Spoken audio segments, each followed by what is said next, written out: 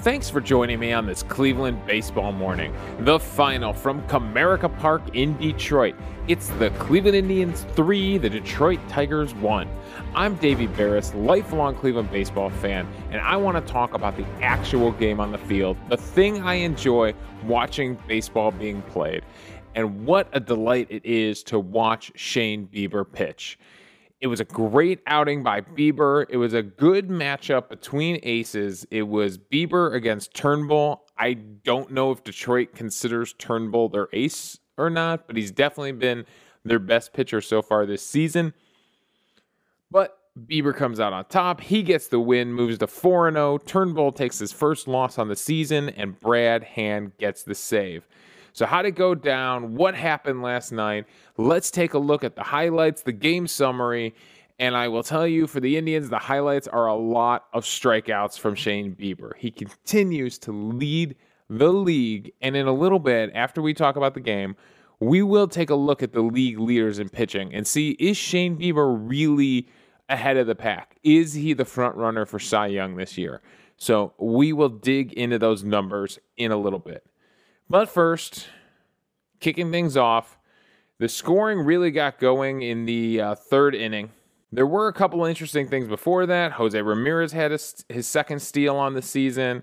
Domingo Santana hit a long shot out to left field that one-hopped the wall. Unfortunately, it one-hopped right back to the outfielder, Christian Stewart, who gunned him out at second base. We saw this earlier in the season with Lindor. Sometimes I feel you saw the look in his eyes when he rounded first base. It was that, oh, shoot, I got to go. That giddy up look in his eyes. You can turn around and go back to first base. It is allowed. So Domingo Santana gets gunned out trying to go for a double, but at least he's hitting the ball.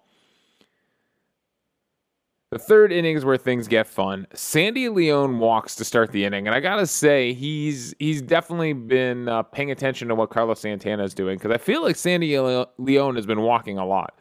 Oscar Mercado getting back in the lineup in center field, batting ninth. It was pretty much the same lineup from last night that put up all those double-digit runs, except for Oscar Mercado gets the start in place of Delino to Shields. He walks. Then Cesar Hernandez, being a speedy leadoff guy, goes to lay down a bunt, move the runners up to second and third.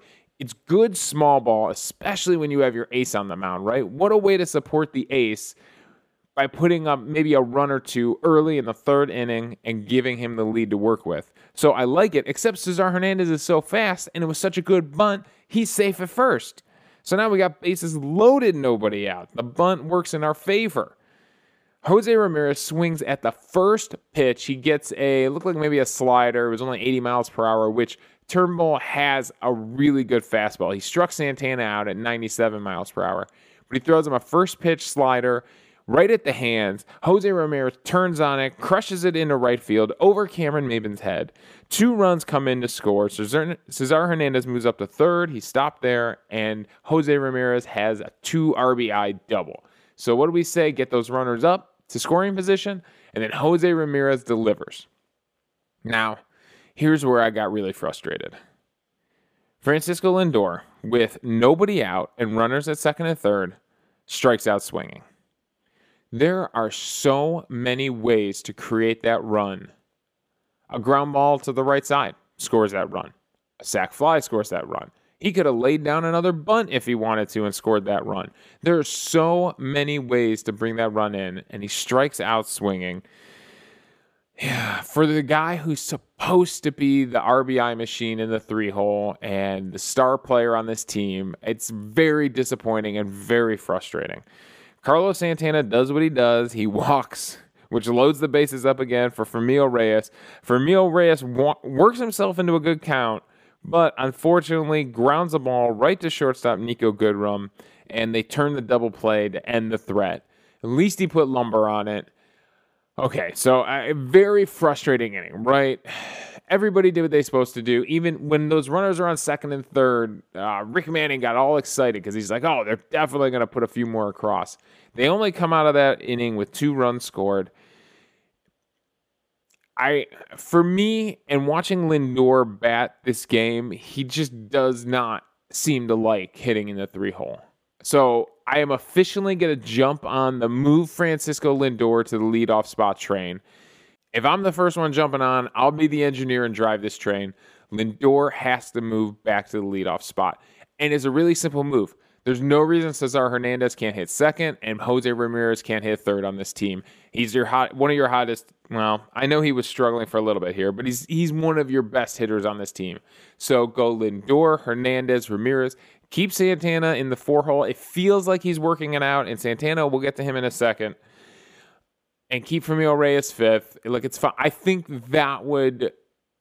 maybe that's what Lindor needs. Maybe that's just what he needs as a player. Hitting leadoff just puts him in a better mindset and puts a better offense on the field. So there we go. The train has left the station. Move Lindor up to the leadoff spot. So how does Shane Bieber respond? In the bottom of the third inning, strikes out the side. Does give up a walk to Nico Goodrum, who stole second base, but strikes out the side. That's how you respond as an ace pitcher. When your team puts up runs like that, you come back, strike out the side. That's huge. That really turns all the momentum in your favor. Guess what he does in the fourth? Strikes out the side again, this time in order. He really, in the third inning, just really started cooking. In the fifth inning, the Indians get on the board again. Jose Ramirez walks this time, steals second base again, his third steal on the season. So when he's being aggressive like that, you know he's having fun out there. We talked about, who's having fun on this team, who's enjoying the season. Jose Ramirez definitely looks like he is enjoying himself, especially when he can crank up the wheels and steal 2 bases in a game. Lindor strikes out swinging again. But Carlos Santana comes up, actually puts lumber on the ball. Guess where he hit it? Left center field. He just hits a nice, easy shot out to left center and goes all the way to the wall for a double. And Jose Ramirez comes in to score. And that would actually be the Indians' last run on the game. That's all they put up were 3, and that's really all they needed. So Santana, I don't know if he was listening to the show. Maybe he was on the team bus listening to the show going, hey, maybe I should hit to left center field. But we talked about it a few days ago. He takes our advice and gets a double out of it. So big hit from Carlos Santana. It almost felt like an insurance run at that point. The way Bieber was pitching, you knew 3 runs probably was going to cover it. In the bottom of the 7th, Shane Bieber's last inning, the Tigers actually do put together a little bit of a threat against him. Jonathan Schoop reached on a fielding error. He strikes out Candelario. Then Christian Stewart comes up, singles to center field. So they do have 2 runners on. They got a runner in his scoring position.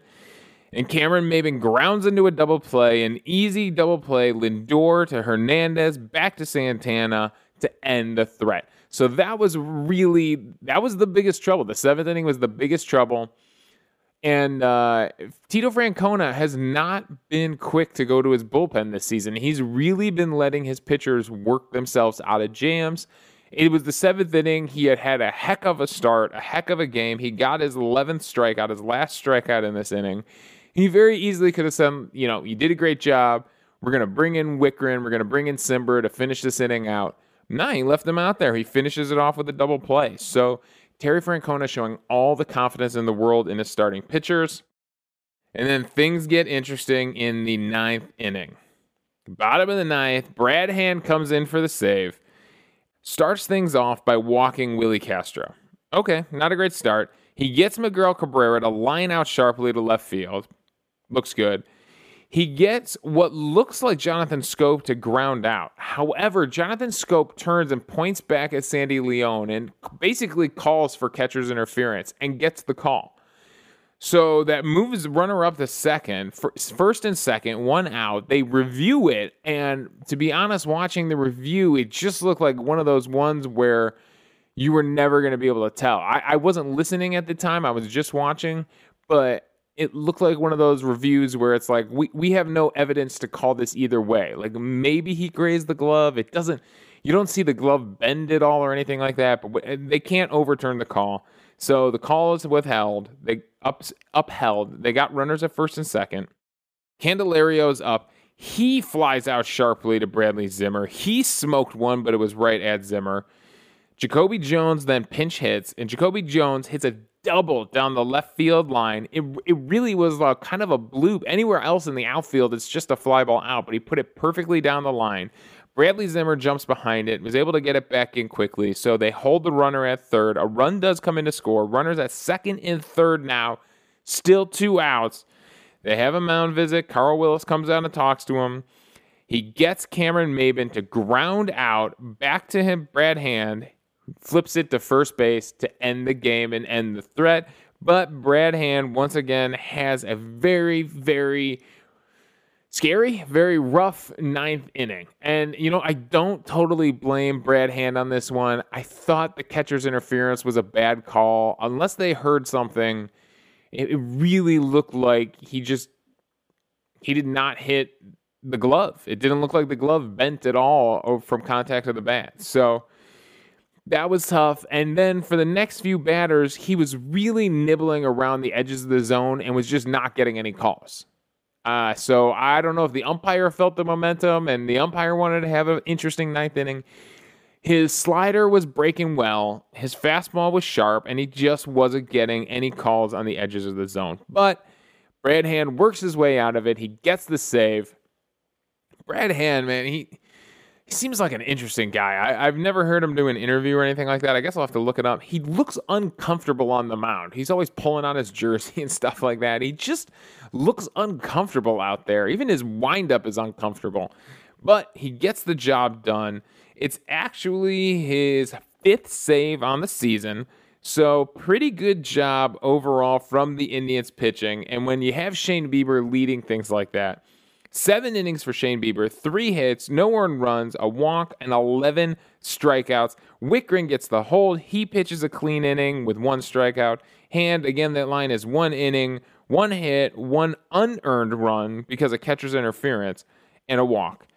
So that is the line for the Indians pitchers. Not only did Shane Bieber have 11 strikeouts, but he also got 8 ground ball outs. So that means of his 21 outs recorded, 19 of them came via strikeout or ground ball. So even when they were putting lumber on it, all they were doing was pounding that slider, pounding that curveball into the ground. So that is just a perfect start for Shane Bieber. On the offensive side of the ball, things were really being run from Jose Ramirez. Cesar Hernandez did have a hit and a walk. He got on base twice. He held up his end of the bargain. Jose Ramirez with those 2 hits, 2 RBIs, 2 walks, a run scored, 2 stolen bases. You know what? If it wasn't for Shane Bieber's great pitching performance, Jose Ramirez definitely be trending towards MVP for a day. However, with 11 strikeouts, such a brilliant pitching performance from Shane Bieber, it was the slider. It was the curveball. They couldn't touch those pitches. Then, just when they were expecting a breaking ball, he would lock them up with a fastball down at the knees. All pitches were working last night for Shane Bieber. Every one of his pitches was just perfectly locked in. It's amazing watching the slow motion camera on some of his pitches because the spin he gets on his curveball, the spin he gets on his slider, it's intense. It's awesome to see. They even ran the camera. They had the cameraman sitting behind home plate last night, which was really cool to watch Miguel Cabrera strike out from that angle. So they did that for an inning, which was fun. And you have no chance. The way these pitches snap off, you just have no chance. And that's why Shane Bieber is definitely MVP for the day. Now, is he MVP for the season is the question. So heading over to Fangraphs, let's take a look at the league leaders in pitching. And let's see, does Shane Bieber really stack up against the rest of the league, right? We've only been talking about the Indians on here, so maybe there's other things going on around the league that we haven't seen yet. So let's go with some of the old school stats. I know wins is kind of frowned upon now, but hey, it's still an interesting measure of a pitcher's performance, and he is tied for the league lead in wins. Shane Bieber, Sonny Gray, and Gerrit Cole all have 4 wins.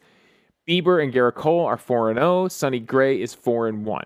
All right, so he's leading the league in wins. What about strikeouts? Oh, he is definitely leading the league in strikeouts. He's got 54 strikeouts on the season. Sonny Gray is next at only 45. Aaron Nola from the Phillies at 37. Lance Lynn with 36. So yeah, Shane Bieber is all alone in the 50s with 54 strikeouts. And Sonny Gray's the only guy in the 40s, and the rest of the league is in the 30s. So yeah, he is definitely killing it when it comes to strikeouts. Let's go ERA. We're sticking with the old school stats right now. I'll jump into the advanced stats in a second.